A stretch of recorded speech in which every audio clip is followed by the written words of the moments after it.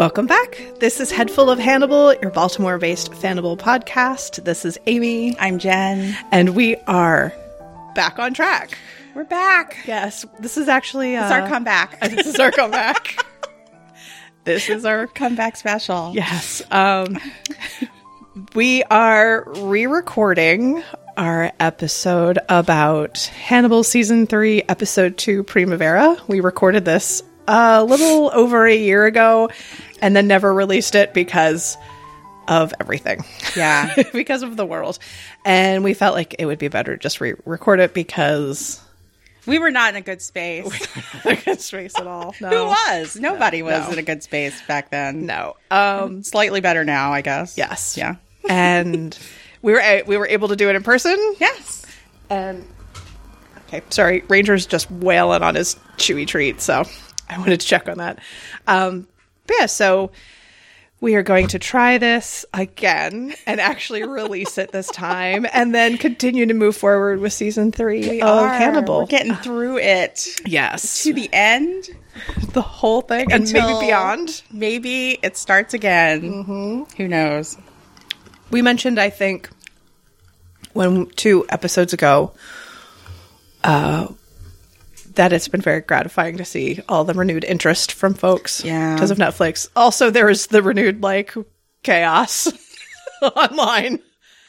Ooh, it's gotten kind of ugly. I think any attention is good attention. Mm-hmm. Although I know it's been hard for some folks to deal with that have been attacked online, and that sucks. But all of the new articles coming out and everything, yay! I was saying to Jen when I was putting this together, for some reason my Google what you want to see news stories suddenly got with the program and has been here's tons of Hannibal content. A lot of it coming out of the 30-year anniversary of Silence of the Lambs. Oh yeah, and then the Netflix release. So there's been a lot of stuff to look at and read. Mm-hmm. But I tried to just pull out some good things that I had caught my attention. But today we are drinking kind of a half-assed version of an Orange Crush, I guess is what I call it. It's just like we're in Florence. Well, it's San Pellegrino, so isn't that Italian? Yep. Okay. Got it. The orange one with vodka and some orange bitters. An Orange Crush is, I think, a Maryland Is it? drink. Huh. That is orange juice and usually something like Grand Marnier and vodka. Often drank in copious amounts while having brunch. Usually at the beach. or in a rooftop bar in Baltimore City. Oh my God, brunch. Yeah, you can get them with different juices, but they're real tasty and real deadly if you're not careful. I got day drunk one afternoon in the backyard. But we're going to keep it a little more together today. Yeah. And then after we wrap up, I'm going to try making us Korean street food version of garlic cream cheese bread where you take a roll and put sweetened cream cheese in it and then dip the whole thing in a butter, egg, garlic mixture and then bake it. I've watched YouTube videos of them making this stuff, and it's fascinating because it's just this whole line. I'm sure you've seen them too, right? It's this whole line of just cut up bread, and they're just shoving stuff and dipping in cheesy stuff. It could be good. I'm not making mine from total scratch. I bought brioche style rolls instead of making yeast bread because yeast breads are tough for me. I'm not real great with them. Though I did make some bao last year that turned out really good. Some bao buns. Oh yeah. But yeah, we're going to try it. We'll see how it goes. It's not really thematic or spring oriented, but it might be tasty. And if people are curious, I'll put up the link that I'm using. Did you see though, somebody asked Brian recently what the cultural cuisines were going to be for the next 3 seasons if he made them, and the last one was Korean. So he was thinking of taking them to Korea? I don't know, but it was Cuban. It was Cuban, Korean, and then I believe New Orleans Cajun. I'm pretty sure. But I know Korean was in there, and the first one was Cuban. Yeah. Well, and people were like, what? Interesting. Yeah. I mean, I'm It's an interest. I think because we've tended to see the characters in sort of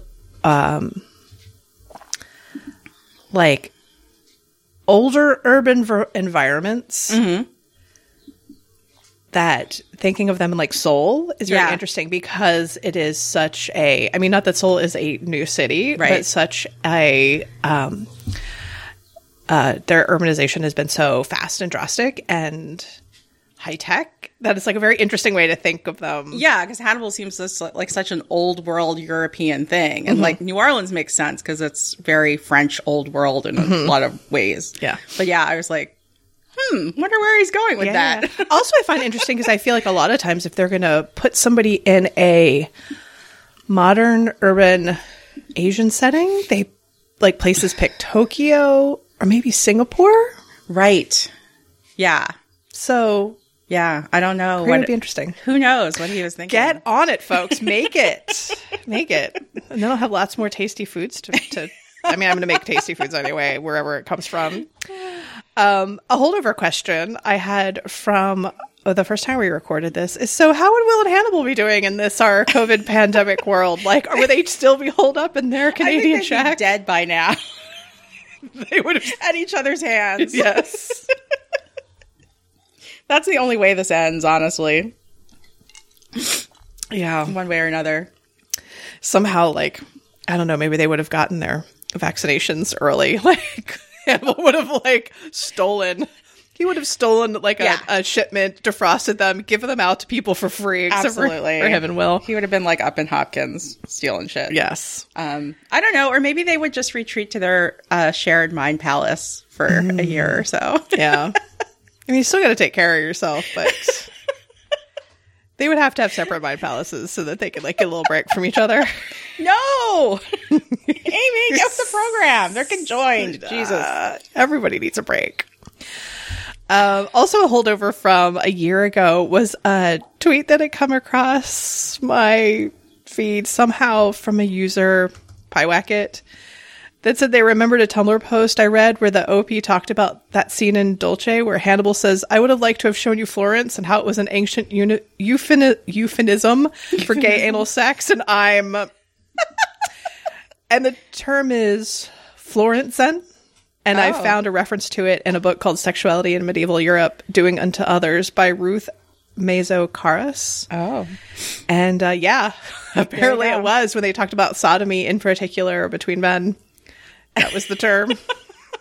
I was like, damn, Florence. Damn. Also from a year ago, we want to still thank Janice for pointing out the AXN Korea Hannibal promos that were specifically geared for Fannibals. I watched those last night again, and I thought to myself, like, I don't think anybody understands Hannibal and Hanagram like South Korea. Because this shit is amazing. That part where the scene where Will is in Hannibal's living room having his seizures, and Hannibal peels his eye open, and they put a little heart emoji. There was also one, I forgot what the picture of Hannibal was, but the one of Will was him, like, I think it was curled up on his side getting enveloped in liquid, except there's like a glittery effect over the whole thing because they're like nude or almost nude in both photos. Yes. And I was like, whoever made this, like, we're on the same wavelength. It is the Hanagram edit that everybody deserves. Yes. They are on YouTube. There is a season 2. They were basically like promos for the seasons. And they also show picked like people at conventions and cosplaying and everything. It is delightful. The season 2 one was reposted by a YouTube user, Asinfina. So this season on Hanagram, Hannibal watches the 2 leads sing K-pop songs about being confused and in love, break up over something as silly as ear down throat shoving, and Alana getting between them leads a doubly heartbroken Will to seek vengeance. It had nothing to do with the whole murder thing, you see. Oh, and quote unquote sexy battle. Sexy battle. Yep.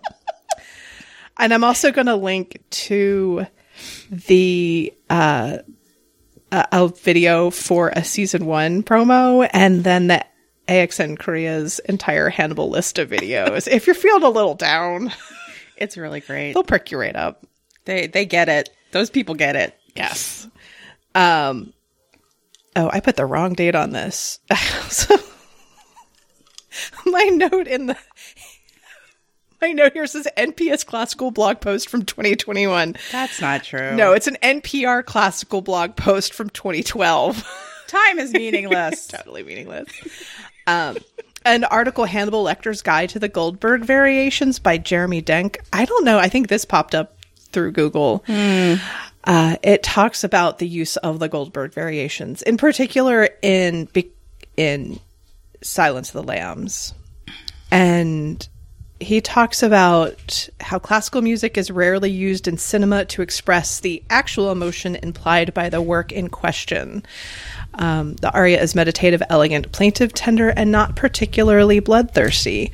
Cunning, evil directors almost always use classical music as an ironic foil, a tool for disassociation. This perpetuates a stereotype. Classical music is unnatural, which I think very much plays into all of Hannibal, the TV show. Like, it's used to that effect a lot. In Silence of the Lambs, the author points out when Hannibal is trying to give Clarice clues about Buffalo Bill and how to find him, he emphasizes first principles, Clarice, simplicity. And the author says, this laser focus on first principles, the nature of things, makes us understand why Hannibal is such a Bacchian. Much of the Goldbergs has that virtue of getting back to basics, uncovering the potential of intervals, elucidating possibilities of composition. Bach is teaching the world in a way the piece's lessons are still being learned. It gets a lot more technical from there, but it was cool because it's such an iconic piece of music in the film and for the TV show that, I really liked reading it. I'm like, I don't understand everything this person, they are a professional musician. So I don't get all of it, but I like seeing people who know their stuff talk about it. Something that came up fairly recently was, I just recommend reading this entire article. It was Empire Online with Edgar Wright. I really put my notes to bad. They're just not good this time. They're perfect. They're my favorite ever cinema experiences. And he talks about his favorite things seeing live. And he mentions Silence of the Lambs and just the absolute, literal silence or horror happening in the movie theater. And he in particular talks about when Clarice goes into Buffalo Bill's house and sees the moth sitting on the spools of thread and how people physically reacted. Yeah. It's such something that seems so minor, but at that point you understand everything that's happening. But yeah, so I know he mentioned Mad Max Fury Road also. Yeah, he said he saw it 4 times in one day. Yeah. And that was because I think in particular is talking about the whole chase scene and when they go into the dust storm. And I do remember when that whole scene wrapped up, the feeling in the theater of a collective exhale. That movie's so fucking good. Yeah. Did you see the what is it, the silver and chrome version? The black and white version? Black and white. Yeah. I specifically bought the DVD with that version on it because I wanted all of them. Yeah. We saw it at the Senator. And it was packed. People came out for it. It was really good. So good. I can't remember when this was posted, but Flying Rotten's Bambi Hannibal crossover art, Bambable. Just saying it makes me laugh. They are just the most creative, amazing artist that just does exactly whatever they want to do. And I think it's so fabulous. I was like, how did they make art that both looks exactly like Disney's Bambi and is definitely both Will and Hannibal at the same time? And it's a little 3-panel comic and it's funny. So I will put the link to that. They're amazing. Oh, there was a Tumblr post. I have no idea when it's from. And I don't think we talked about this before. Hannibal screenshots and Andrew Wyeth paintings. Well, we talked about it. There's another article that talks about not Andrew Wyeth, but Hopper. Yes. And I remember we talked about that one a while back. Yeah. Because they talk about Nighthawks at the diner and or is that the Tom Waits? Shit. anyway. It's been a long year. I just was not prepared today, apparently. But yeah, this is interesting because they just like the screenshots are very. I never realized that. Yes, and for people who are unfamiliar, Andrew Wyeth, I pulled this from Wiki, was a visual artist, primarily a realist painter, working predominantly in a regionalist style, and he is one of the best-known U.S. artists of the middle 20th century.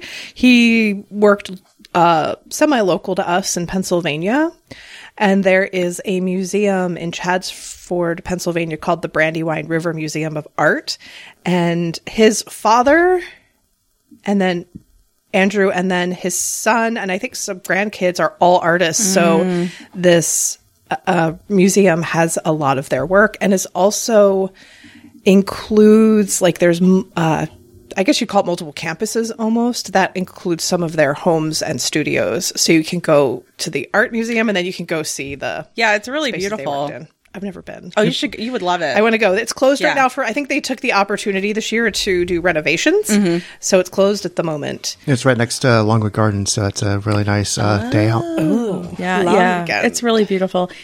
All I remember is he was obsessed with some girl, and like when he passed away, they found like all these paintings of her. Helga? Yeah.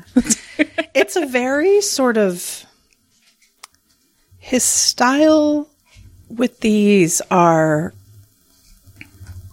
I don't know, they're sort of to me, I look at them and because I'm seeing them many years from the years they were made, sort of a nostalgic feeling to them, I think because of the colors and the sort of starkness to them. Yeah. There's like a longing and a loneliness in all of his paintings. Yes. But so good stuff. I recommend this Tumblr post because it's the way that a lot of stuff in Hannibal shot has that same sort of feeling. And in particular, they'll put like paintings of a house versus Will's house. And you can see that same sort of feeling, which when we went there, I was like, wow, I feel like I could be in our region. Like, where it was set very much looks like here. And when we were there in the fall, it gives that same totally feeling. Like farmland in the mid-Atlantic. Yeah. Yep. Next up, the Vanity Fair February 2021 interview with Jodie Foster and Anthony Hopkins is a must-read. So good. So good. They're awesome. Both of them. Jen, you were saying that you really liked the... I don't remember exactly what it was, but they really responded to a lot of questions about Silence of the Lambs and their... like how they approach the characters, which I found really interesting because I haven't seen them talk about that like ever or for a while. And Anthony Hopkins was talking about Hannibal and realizing that he had to play him as this gentleman who was really smart and actually a good person with I forget what he said. He said an insane brain. An insane brain. Yeah. So I was like, oh, that seems so right on and so close to how Maz was talking about him too in stuff. I really like that. Was that the same one where they were talking about how Jodie Foster, I think it was the one where she was saying how Hannibal would have never done anything to Clarice, but any dude he totally would have. But he even at the same time that he sort of needled her and it seems like disrespected her, he never would have done anything to hurt her in a way that he would have to any of the dudes around him. Right. Yeah. Yeah. But yeah, it's good. And it's nice to see people who, they both talk about how, they get people are like, say a thing or do a quote or say something to them. And they're both like, that's fine with me. Right. Like, paid my bills for a long time. Yeah. And they're like, and it's, well, he talks about doing Hannibal, the film, and be like, well, it paid some medical bills. So, but just that they, that they liked doing it and they liked working together and they liked the characters and even this far out from having done it. Yeah, it's a really good article. Highly recommended. Next up, we may have mentioned this before, but Gavia Baker Whitelaw, who does the Overinvested podcast, writes for the Daily Dot and has blogged and writes fic as Hello Taylor, has a YouTube, I guess called it a vlog, called Behind the Scenes. SEAMS, which is in particular about costuming and things like that in TV and movies, and has an episode, Dressed to Kill, the costume design of NBC's Hannibal, that came out earlier this year. I recommend it. Gavi has a really good perspective. She's a fan of the show, so she's not just watching it like critically, she's also watching as a fan, but manages to like really make some good points about it that I forgot to write any down. But I remember, it was something about getting like the show gets the viewer to agree with something of Hannibal's, if not his morality. But, and she talks about the particular like way they're costumed and how it's used to convey different themes and different character points. Like, she points out the whole thing, like with Bella, where when we see her, she's originally dressed all in white. And then we see her in black and white as this character who's in between life and death. And then in all black. Oh, wow. As her. I think it might be all in that same scene where they have dinner and she's in that beautiful white draped dress. Yeah. And then she goes to Hannibal's office and her dress is white in the front and black in the back. And then at the end of the scene, when she tells Jack that she's dying, her outfit's all black. Oh my God, I never realized that. Yeah, I'd seen that pointed out somewhere before, and it might have been by Gavia. But I have to watch the rest of her series. But that one was really good, if you want to check it out. And last, I don't know how this popped up, because it's from 2018, but it was a fic, A Crack in Time by Vegetarian Cannibal. That is incredibly silly.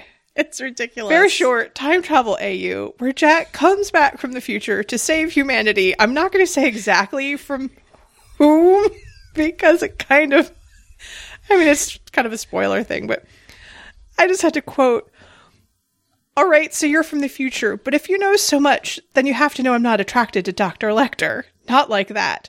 Jack sighed. "Yes, you are, and this was the night you realized it. You've had a semi ever since you saw him save that man in the ambulance earlier today." Will gasped. That was just the excitement, wasn't it? "Yeah, the excitement of seeing that sexy, skilled man up to his elbows in blood," Jack said. "Now get over to his house and bend him over his kitchen island." That's great. And you know, if that had happened, there would have been no show. There would be no show. Yeah, and the author's note at the end of that they're just like, this was a challenge that I wrote stream of consciousness and did not edit at all. I have no idea why this came out of my head.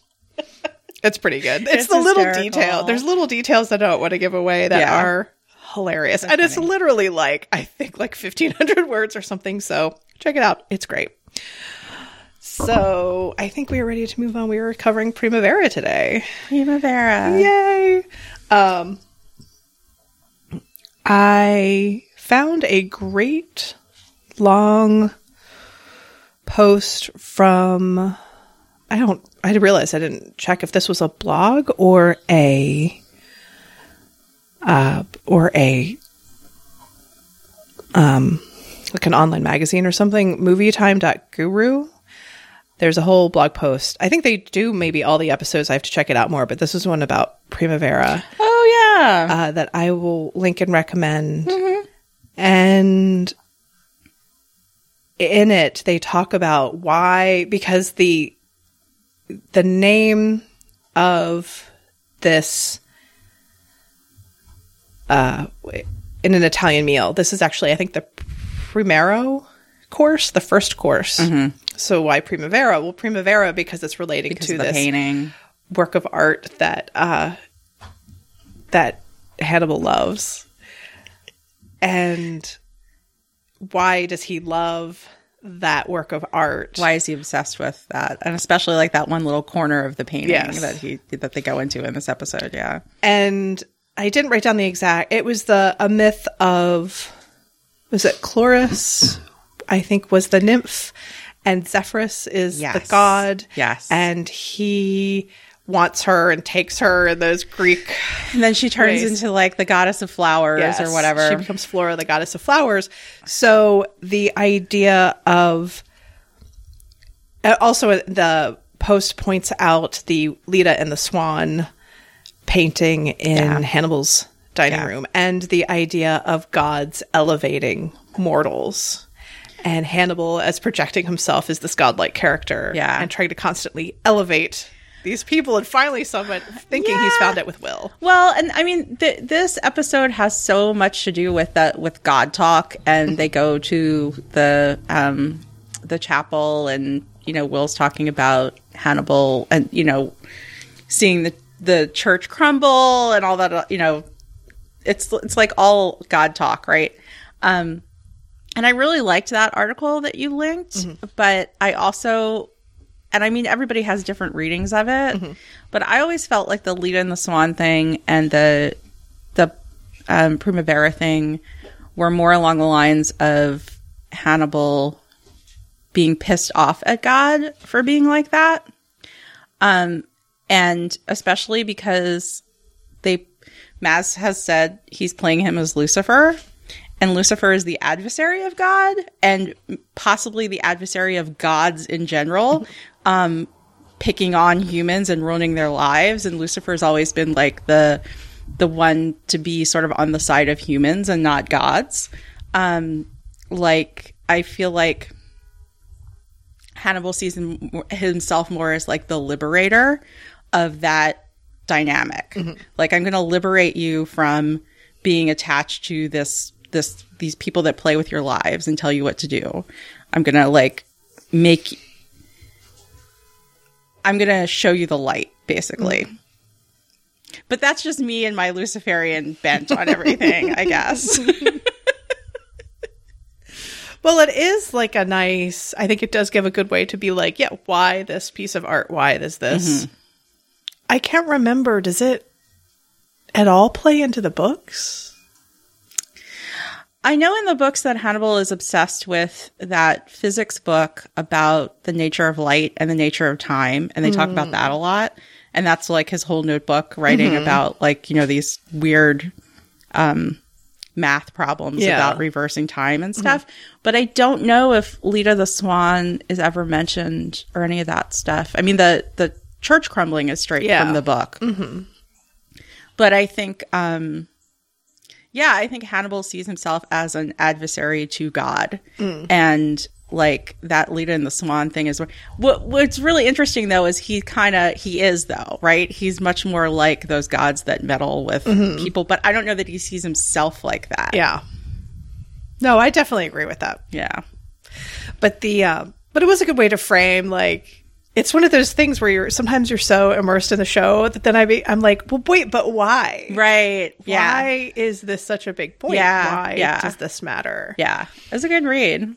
But so we start out this whole episode, they show again the whole ending of Mizumuno, which hits so differently, like with the different music. Yeah. And because it's a reshoot, timing. right? I mean, it's not just... I don't know if they reshot it or if they did any sort of editing just to kind of... Well, Will delivers the one line differently. So I think they did a reshoot. Oh, did because I think I remember... wait, did they reshoot it with all that blood, or did they just do several takes on it and then pull one out for later? I think Hugh Dancy said something about they had to replace all the floorboards because they were so moldy and soaked with blood, with fake blood. They had to replace them to then do it again and soak the whole floor all over again with blood. Like 6 months later or something. Yeah. But they didn't do, because like I think the first shoot was like all evening long, and then the second one was like I think shorter. Yeah. Just to get those lines differently.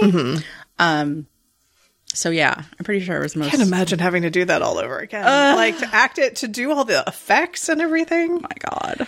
Jesus. But that's like talking about how if Hannibal does see himself as someone who meddles in people, Will is basically like, fuck you, dude. Right. Like, I've done the same thing to Yeah. you. So you think you're in charge and you're not. You're not. Like, you're totally not. And Hannibal's like, oh my God, I think I'm in love. No, I'm not changing. No. No. We're like, too late. Too late. Too damn late. I tell you, I mean, I haven't watched a Hannibal episode for a very long time, and I've been in Untamed space as far as reading a lot of fanfic and whatever. And watching this episode last night, and it starts out with Mizumono, I was like, Yeah, you watch Untamed and you're like, pain, and then you rewatch Hannibal and you're like, oh no, here's real pain. I'm like back in it right here. Like all you need to do is watch any little section of Mizumono and you're like, And also in the way after seeing how bloody violence is done in the K-dramas and C-dramas, bits of C-dramas I watched, and I think it's Korean film aside, I feel like that's a completely different thing.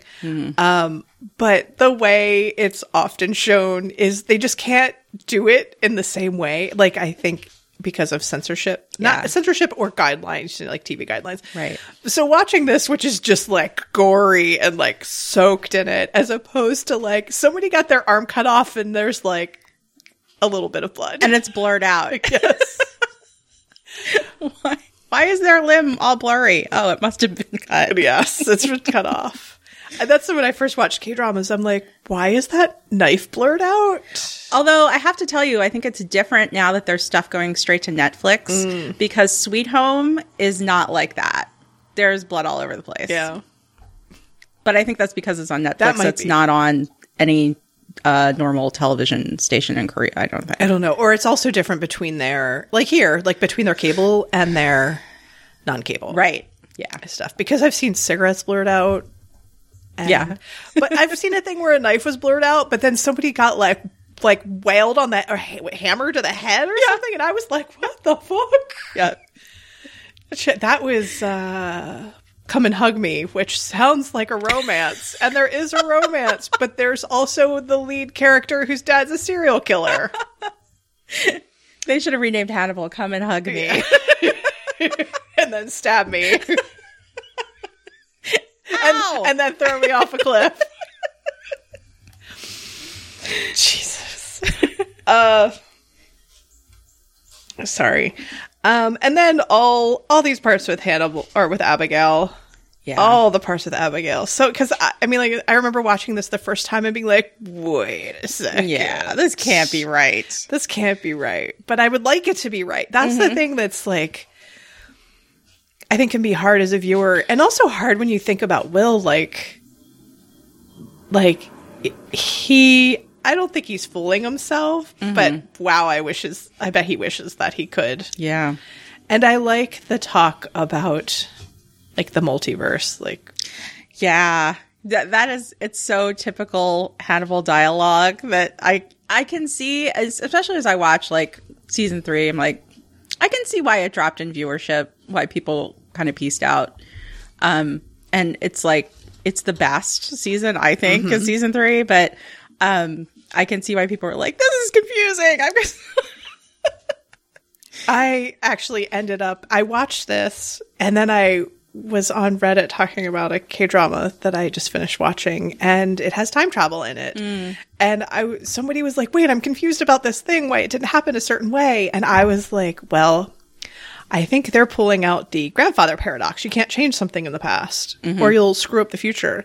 I was like, but at the same time, that doesn't seem to happen. So I think they're talking multiverse. And I was talking about it, and I was like, I think I just geeked out really hard at this Reddit because I was thinking about the Hannibal episode. There's a lot of different ways you can do time travel, for sure. But it also, like, I mean, in a way, talking about you can never do anything wrong. It's the sort of, like, you can absolve yourself by being like, I can never do anything wrong. But you also have to be like, but you're always guilty because you'll never do anything right. Yeah, he doesn't mention that part. Yeah. There's another nice Will Graham somewhere Yeah. on Archive of Our Own doing nice things. Yes. That's not going to be me. It's not here. It is not here at all. And it's the, like, her voice as her voice is his own guilt. But I'm also the thing of like he feels guilty, but and I think he feels like it's my fault she's dead. I'm like, you didn't fucking kill her. No. Like, you did not. And you were doing, in a way, what you thought was right. What he did wrong was, I think, making the whole, like, reeling in Hannibal too personal. Yeah. And yeah, he put her in the line of danger. Yeah, he let himself get emotionally involved in a way that you shouldn't in these situations. He used her as bait. Yes. Yeah. But he did not pull the knife, and it. Yeah, but it's fascinating to go back and listen to her dialogue as just Will's head, and you realize that Will's just like, yeah, I'm just gonna go see Hannibal. I give up. You know, like, can't stay here. Oh well.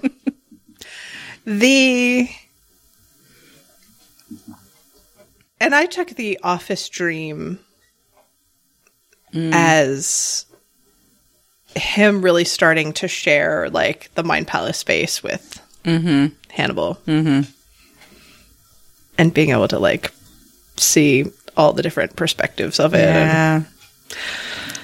So sad. And then we have 8 months later, the Norman Chapel in Palermo.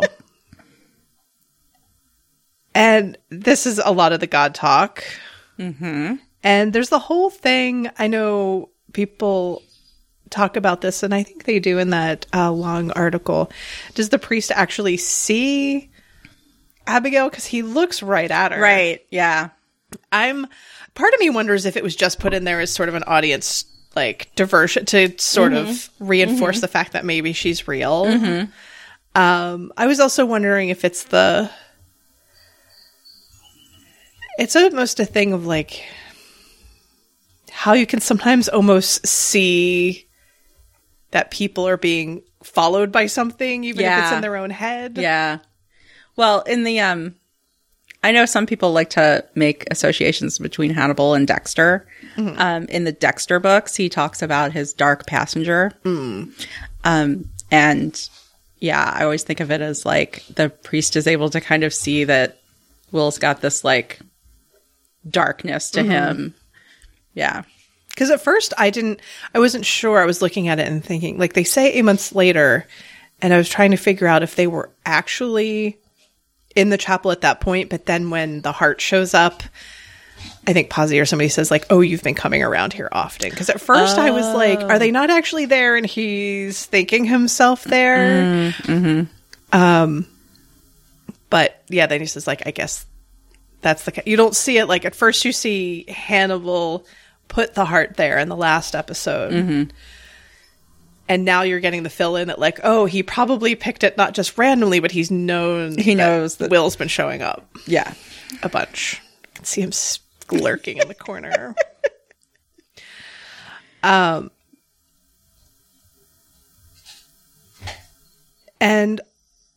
I think something that kind of points to like a clue about Abigail not being real in here is I noticed she is a much like craftier, cynical version of herself. Oh yeah.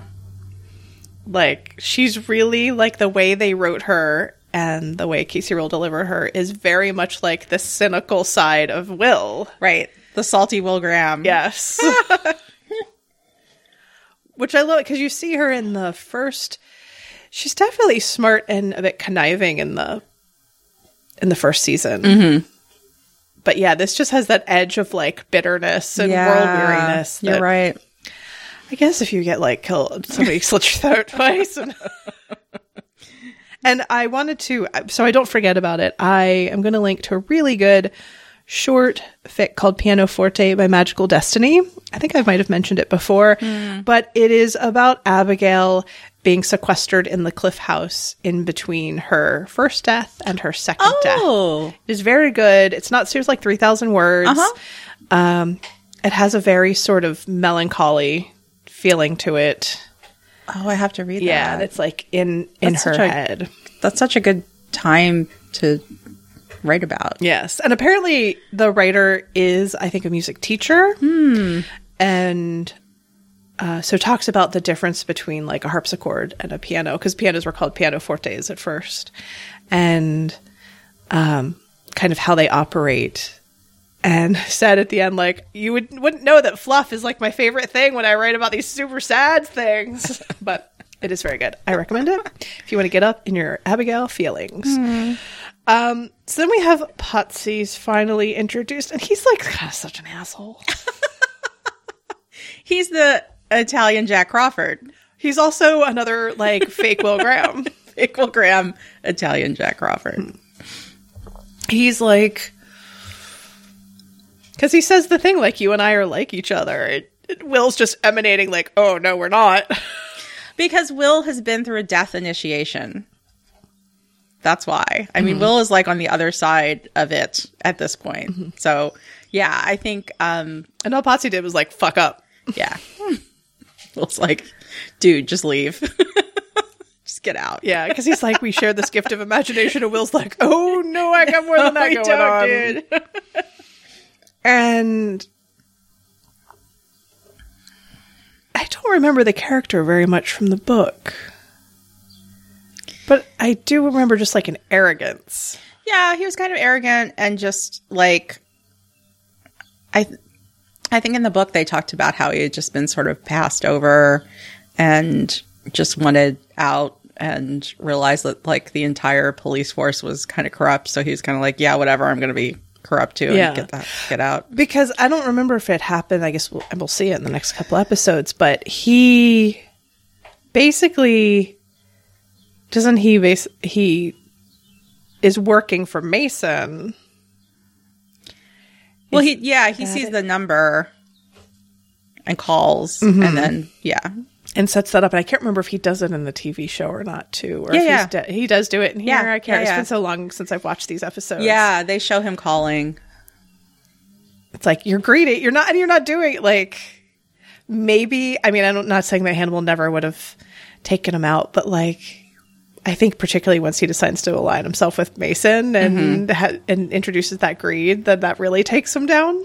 Yeah, and everybody warns him. Will warns him. Hannibal warns him. Hannibal's like, here's your ancestors, and here's what they did, and here's how they ended up. Yep. Here's a PowerPoint presentation about what's going to happen to you. What I'm going to do to you. And the guy still goes for it. So, He's like, but the money and the fame and the overlooked at work. Getting overlooked at work really does a number on people. Yeah. So, Jen, tell us, what was the Three of Swords signify again? Oh, well, the Three of Swords is tarot card. So it usually signifies loss and regret and forgiveness and all those things that this episode is about. Yeah. And that's if the heart with the swords through it, that's what it's set up as, is the Three of Swords. Didn't you say you had to you pointed that out to the actor? Dimmond, who's the actor? I can't remember his name. Anthony Dimmond. Thirsty Scarf Dad. Thirsty Scarf Dad was at the Red Dragon Con that we went to, and I had my tarot cards with me, and I usually get them all signed by the people. Now, there wasn't an Anthony Dimmond card, but there was a Three of Swords that looked exactly like it. So I was like, oh, I'm going to get him to sign it. And he was kind of like, why am I signing this tarot? He did not understand. And I was like, it's you. That's how your corpse ended up. He's like, oh. And then he signed it, but I think he was like confused to the bitter end. That man... He warmed up to it by the end of the end. I think he had a good glass of wine in his hand the entire weekend. I remember seeing him in like the last talk, and he seemed way more relaxed and slightly less confused. Yeah. He was very confused on Friday. Oh, I thought, Justin, you had a comment. No, it's picking up.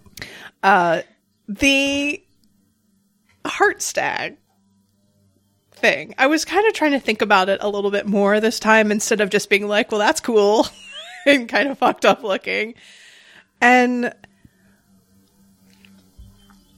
we've talked about the stag as being like, people talk about it's Hannibal's influence on Will, and it's Will's actual better nature in comparison to the Wendigo. And I wonder, like, maybe this sort of monstrous stag thing is kind of a amalgamation of all of those. Like, I don't know if it's, Will, in this, it shows him watching the stag die in the beginning in the Mizumuno. Right. And this is sort of this fucked up version of it coming back to life. I think it's really like a fucked up baby. Which seems so much like that, like a horror trope, like the weird fucked up baby that's like born out of like, evil or Yeah. whatever. Yeah. That's what I felt like to me. They age too fast and talk, and it's gross. and Yeah. weird. Yeah. And they crawl on the ceiling. Yeah, exactly.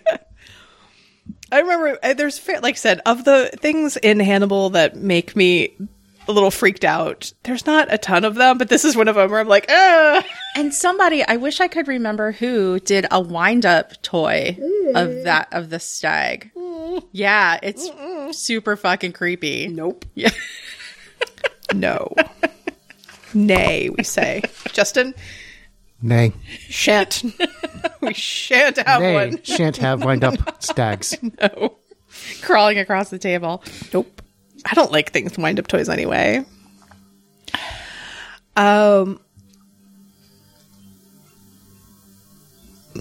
Is this the part where you can't read your notes? I can read my notes, but that'll make sense. Everyone take a drink. Take a drink. This is right before they show those back-to-back comparisons of Will and Abigail, and I just have things like, Oh, where they're fixing him and then they're preparing her Right. for, they're preparing her corpse. I think it's his last talk with her when he finally admits that she's not real. But I have such points as hot disheveled Hannibal. What? He's lurking behind Oh, yeah. the up in the balcony, and he looks very like disheveled and sad. And he's in that leather jacket. fuck the motherfucking jacket. I mean, when he's full of emotional pain, he just gets hotter. So painful. But yes, I too love that comparison. Those shots. It's gorgeous. And didn't you put in your notes what the song is? There's some sort of classical piece of music playing. But I thought about it really hard. If you caught my like I psychic, swear I thought, yeah, it was in there. But it's beautiful. It's like bloody and gross, but just gorgeous. It's I think it's one of the scenes in all of Hannibal that I'm like, yeah, this is what Hannibal is. Well, it also, to me, it kind of, in a way, shows. This isn't necessarily a like theme of the show or anything, but it like the almost violence done to the body to save it, and the violence but also care when you can't save it and you have to take care, like all these things of like stitching people together in various ways and preparing them and all this equipment and everything, like hard stuff that's done to the body. But in a way, I mean, I guess both of them, they're both a way of caring, of either repairing or taking care of something. And I think about like it shows them like embalming Abigail, but in a way, for who? Right. She doesn't have any family. She doesn't have anybody at that point. Yeah, that's really sad. Yeah, I'm guessing that you don't ever find out where is she buried, which maybe there's extended family, none of that stuff. Like, they show all that. And I don't know if they used, if she did her own scenes there, or maybe I'll look it up, see if I can find it out. But I was like, that just seems like it'd be really hard to have to lay there and have all that stuff done to you. Yeah. Yeah. I mean, it's so encapsulates like the visuals of Hannibal and also the theme of just like how everybody's really broken and some people never get put back together again. And all of the equipment that's used too is sort of slightly rusty and old and weird in it, which is, I don't know. The whole thing is well, and the sets are all Hannibal. they are not. Again, the lighting's dark. Like I'm assuming from what I've seen, like these spaces are usually going to be like very light and well lit and all those. And they make both of them equally as dark and sort of claustrophobic. I mean, in that way, practical side, you don't have to shoot a big set. Yeah. But narratively, it pulls all that focus in. But yes, I really, and that's I remember seeing that for the first time and being like, fuck, she's actually dead. Fuck. Damn it. Damn it, I really hope she'd made it. And then we get the scene in the crypt, which they said really was not that big. They just kept shooting them turning corners. Yeah, they're just walking around like one little section. Crypt, Did they use an actual crypt for No, I think they built that. Damn. But that's why they built it that way. Yeah. Yeah, so they could just sort of walk around. I'm like, in a wow. I'm like, how did nobody set themselves on fire with any of those candles? But I very much like the shifts in the camera work there. The like hunting and seeking sort of thing. Will flips his collar up. And then we know Dark Will has arrived. like the Burberry coat model he is. I actually have here, collar up, Dark Will. 2 exclamation points, Dark Will. Yeah. And I think that's, that end there where he tells Hannibal he forgives him. It's like, was Hannibal about to take him out before he said that? Oh. I don't think so. I mean, I think Hannibal is like already watching and waiting him. Like you said, he'd been there for a while. Mm-hmm. So he's probably like, what's up with this? Mm-hmm. Well, and I wonder, do you think that at that point Will really forgives Hannibal? Oh, or is he using it still to kind of like just get... I think he really does. I think... I don't think Will knows exactly what he's doing yet, but I think he's completely in it to win it. Like I said, been through death initiation, been transformed and changed by Hannibal, and is Dark Will. Well, later he tries to stab him, and I think that's maybe in the next episode. Yeah, but that's because just Will's just an asshole. Yeah, he's like, here, take it. I don't think that Will stabs him later on because out of some sort of like, I'm going to get justice for all these people that you killed. I don't think that has anything to do with it anymore. But it could also be the thing maybe of like, Will can forgive Hannibal, but it doesn't mean he like absolves him of everything he's done. Right. And it doesn't mean he's not going to make his life real difficult for a while. He's like, fuck you, you fucking asshole. Yeah. So, I mean, someone could write a whole paper on forgiveness and Hannibal. And they probably have. Yeah, I know. If you've written that paper about forgiveness and Hannibal, please let us know. We'd like to read it. Right. Because there's all this discussion with Jack's wife, too, about forgiveness and, earlier on. Well, what that means and what it doesn't mean. Shit, what was I just thinking? Oh, I can't remember. Only about Will being angry. But it does make for a great, like, that's a fantastic, they do always pretty much nail the ending on these, but it was a good ending. It was a really good ending. And poor lonely Hannibal just down there by himself. He's gonna go home to Bedelia and be like, Bedelia, let me tell you what Will did today. But it is like, she's like, fine, let me make a drink. I gotta make a drink first. And don't think about this. First of all, he's wearing this coat with the collar up. Was it in... No, it wasn't in this. It was in Gavia's video where she talks about the portrayal of Hannibal in line with like a vampire of the rich old world European and the and all these like night scenes and everything. It just really kind of hammers it home. Somebody give Maz a role as Dracula, please, at some point. Anybody? But you know him. He'd end up being like, oh, I'll be in your Twilight remake, sure. I know. We'll be like, no, that's not how you do this. Sparkle me up. Cash the check. Not how you do this at all. That's not what we meant.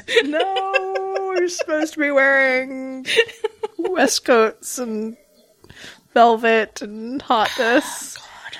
He would. He'd be like, do I get to do some martial arts? I'm in. Is it somewhere sunny so I can get a tan? I can already hear the interview. I've always loved vampire movies. I read these books as a child. I actually didn't realize until somebody posted on Twitter that there is an official Instagram account for him. Mm-hmm. That I guess he occasionally does Instagram stories for or something. Really? Maybe. It seemed like somebody was saying he'd done like an Instagram story. I thought it was just like an official fan page. But no, it's official. I follow it, but it's, you can tell when he posts stuff. Because it's out of focus. It's like, what? does this mean? What was the picture somebody had just posted on Twitter of him like holding up Curly puppy dog? That's his dog. That's his dog. Messi? Messi? After the soccer player. After the soccer or, player. sorry, the football player. Yes. Which incidentally now I'm getting on Twitter like on my feed stuff about like football. Because isn't his face mask also like Yes. Messi's team's Yeah. thing? And you know how I know these? Mino from Shiny, I think, is also, I don't know if he's a Messi fan, but he's a big football fan. Right. So, and I think has gone to see that team. Anybody Sports who pays attention to this is currently dying. We apologize. Not only do we not know anything about football/soccer, Baltimore doesn't really have. We have a team, but we like a football team that's a European football team? well, we have a soccer team. Oh. Okay. I think isn't that the Baltimore Blast? What? We're a Baltimore-based fanable podcast, but we don't know about our own. So Is that like Baja Blast? is that one of the drinks that you would get at the Baja Beach Club or whatever it was? No, I think they sell it at Taco Bell. No. Well, I haven't been to Taco Bell in probably a decade. You have to ask Justin about that one. He's Okay. the Taco Bell person in our house. I don't know. But I'm just trying to come up with some sort of sports. I'm making sure Mom Cat does not step on the laptop. Good Lord. But they're also, I am watching a Korean drama that is on Netflix right now called, I'm going to pronounce this wrong, Nevaria. Mm-hmm. And it is about a guy who is studying to be a ballet dancer. And his best friend is really, like, Messi is his best friend's, like, favorite soccer player. Oh. And the guy, like, works a shitty job to save up money to, like, go see a game. Like, go to, I think, Italy and see a game. Aw. And then is disappointed because he's like, Messi didn't even score any shots, like, in the, is that what they're called? Shot? I don't know. In the game. But you know what? He Goals, I can't, think? goals. Goals? Like, I mean, everybody can't make it all the time. Like, Right. sometimes it's not going to happen. It's like a lesson he's imparting to his friend. But, so that's my, That's nice. Other people have sports fandoms or whatever. yeah. I mean, hockey fandom's real big. Justin was saying that he saw something online. I don't know when it was from, but it was about a guy, a black guy who didn't really know, had never really heard of hockey. Mm-hmm. And kind of discovered hockey and then was utterly delighted in hockey. And like whatever hockey team was like, you want to come see us play? And I think like sent him a jersey or something. And of course I was like, so has he heard about Gritty? I was like, because that's the next step. That's all I know about hockey is Gritty. That's all you need to know is Gritty. Which is still reading the Gritty fix at Fanable Fest was one of the best moments of that entire weekend. So good. So, I guess there was anything else about Primavera you wanted to talk about? No, I mean, that is like, boom. That's the ending. Mic drop.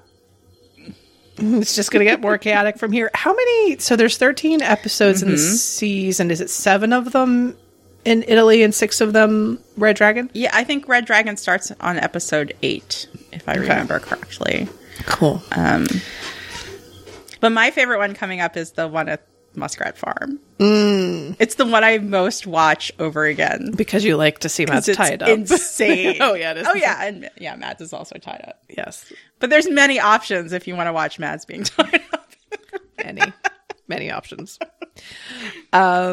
So for our recommendations, I had something that came out, I guess it's been about a year and a half now. And so this is from my recommendation from when we recorded this previously, but I read it this time. The book, A Song for a New Day by Sarah Pinsker, who is a Baltimore-based author. And the little blurb says, after a global pandemic makes public gatherings illegal and concerts impossible, except for those willing to break the law for the love of music and the one chance at human connection. So it's about sort of an up-and-coming rock musician and who's literally on tour when some what seems to be domestic terrorist incidents happen in the United States at the same time that something very similar to what we're going through now as a pandemic hits. Like literally a pandemic of like flu-like things that I think in this is more deadly. Hits and then basically cannot be a live musician. And in it, I think it's set. Shoot, I can't remember. It's within 10 years of it happening. The perspective is between that character and a young woman who's kind of grown up most of her life in this world where people don't gather. Everything is sort of like, it's sort of Amazon, Walmart gone super intense. Wow.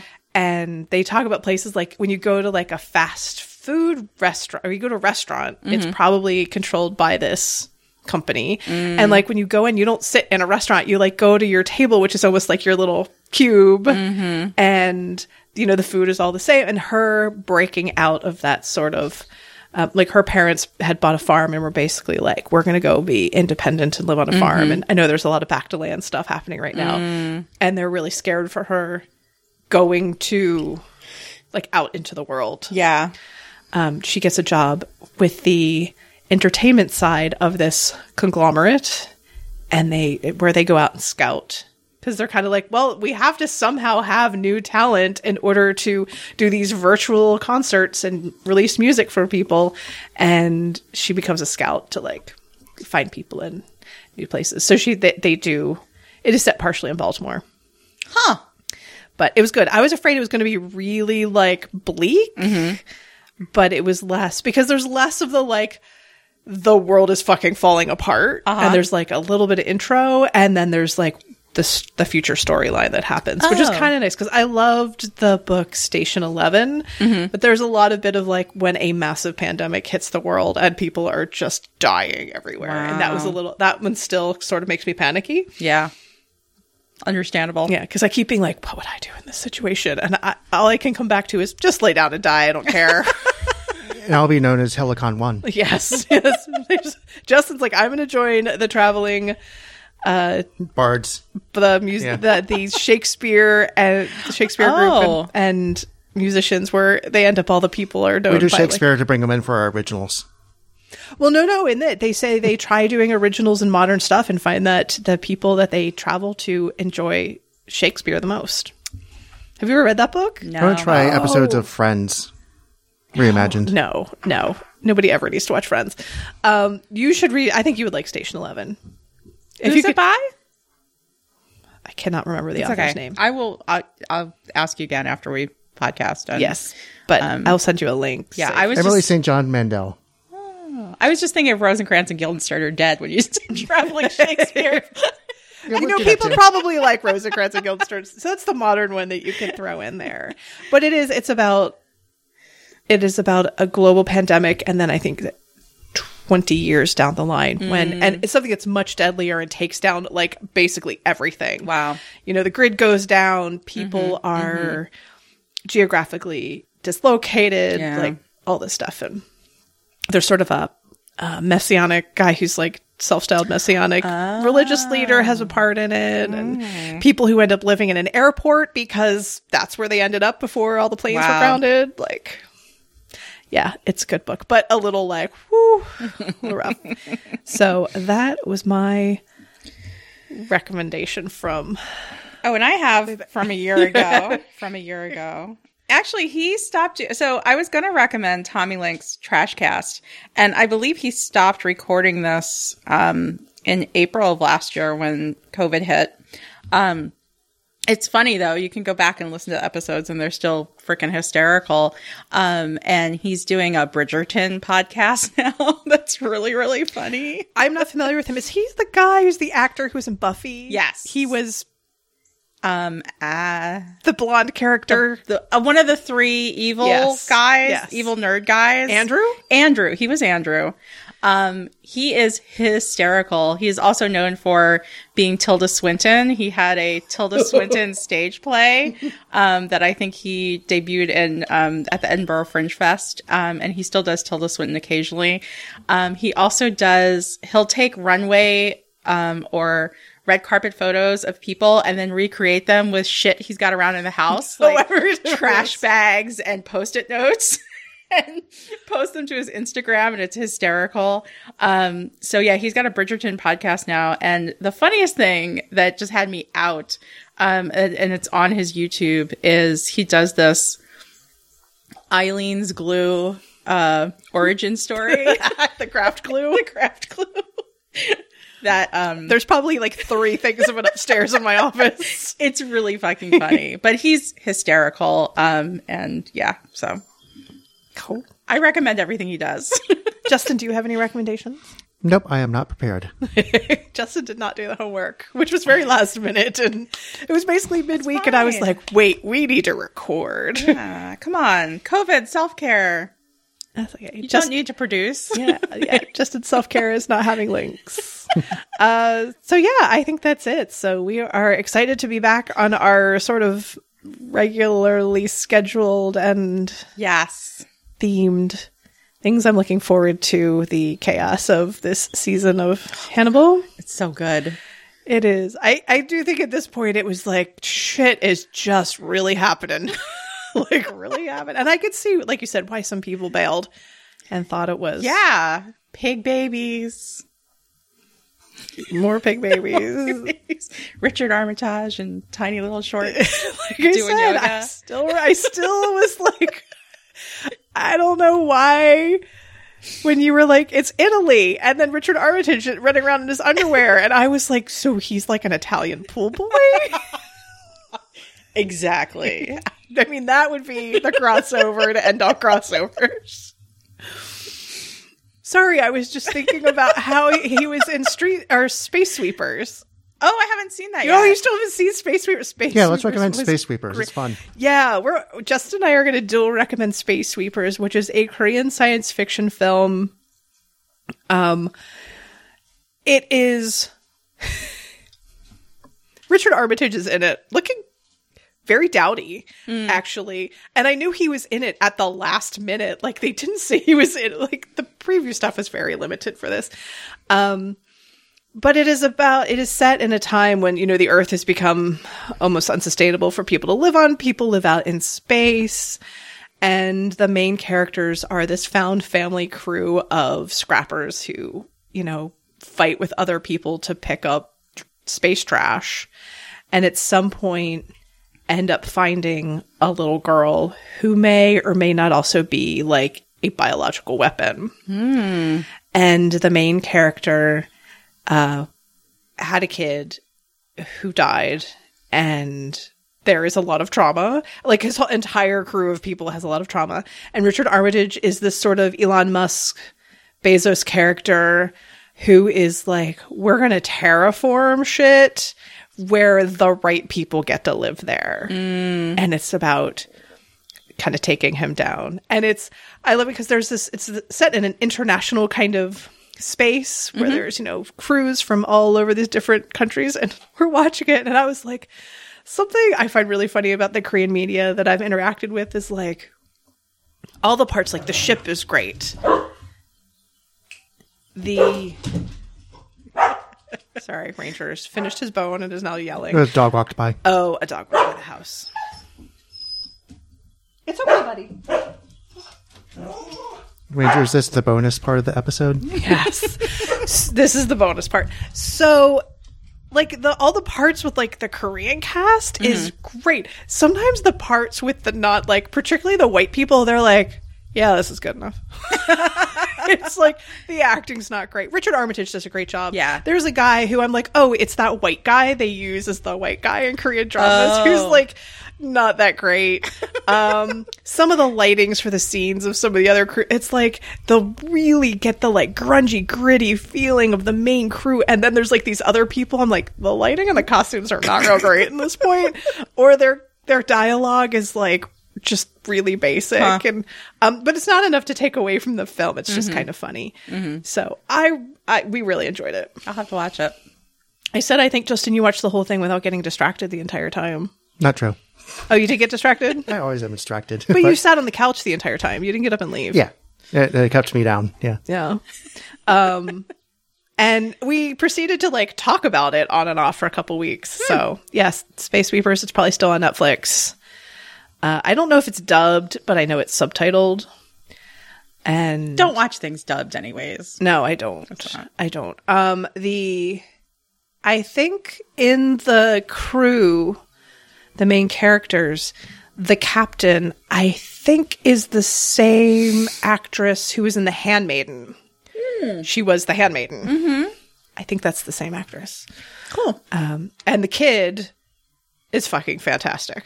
Stinking and adorable. I am a little like kids and stuff. She is amazing and cute.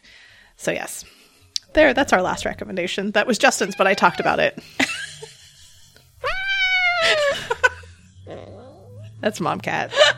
If Mom Cat's going to climb under the table, Mom Cat's going to get squished a little bit, so she makes noises.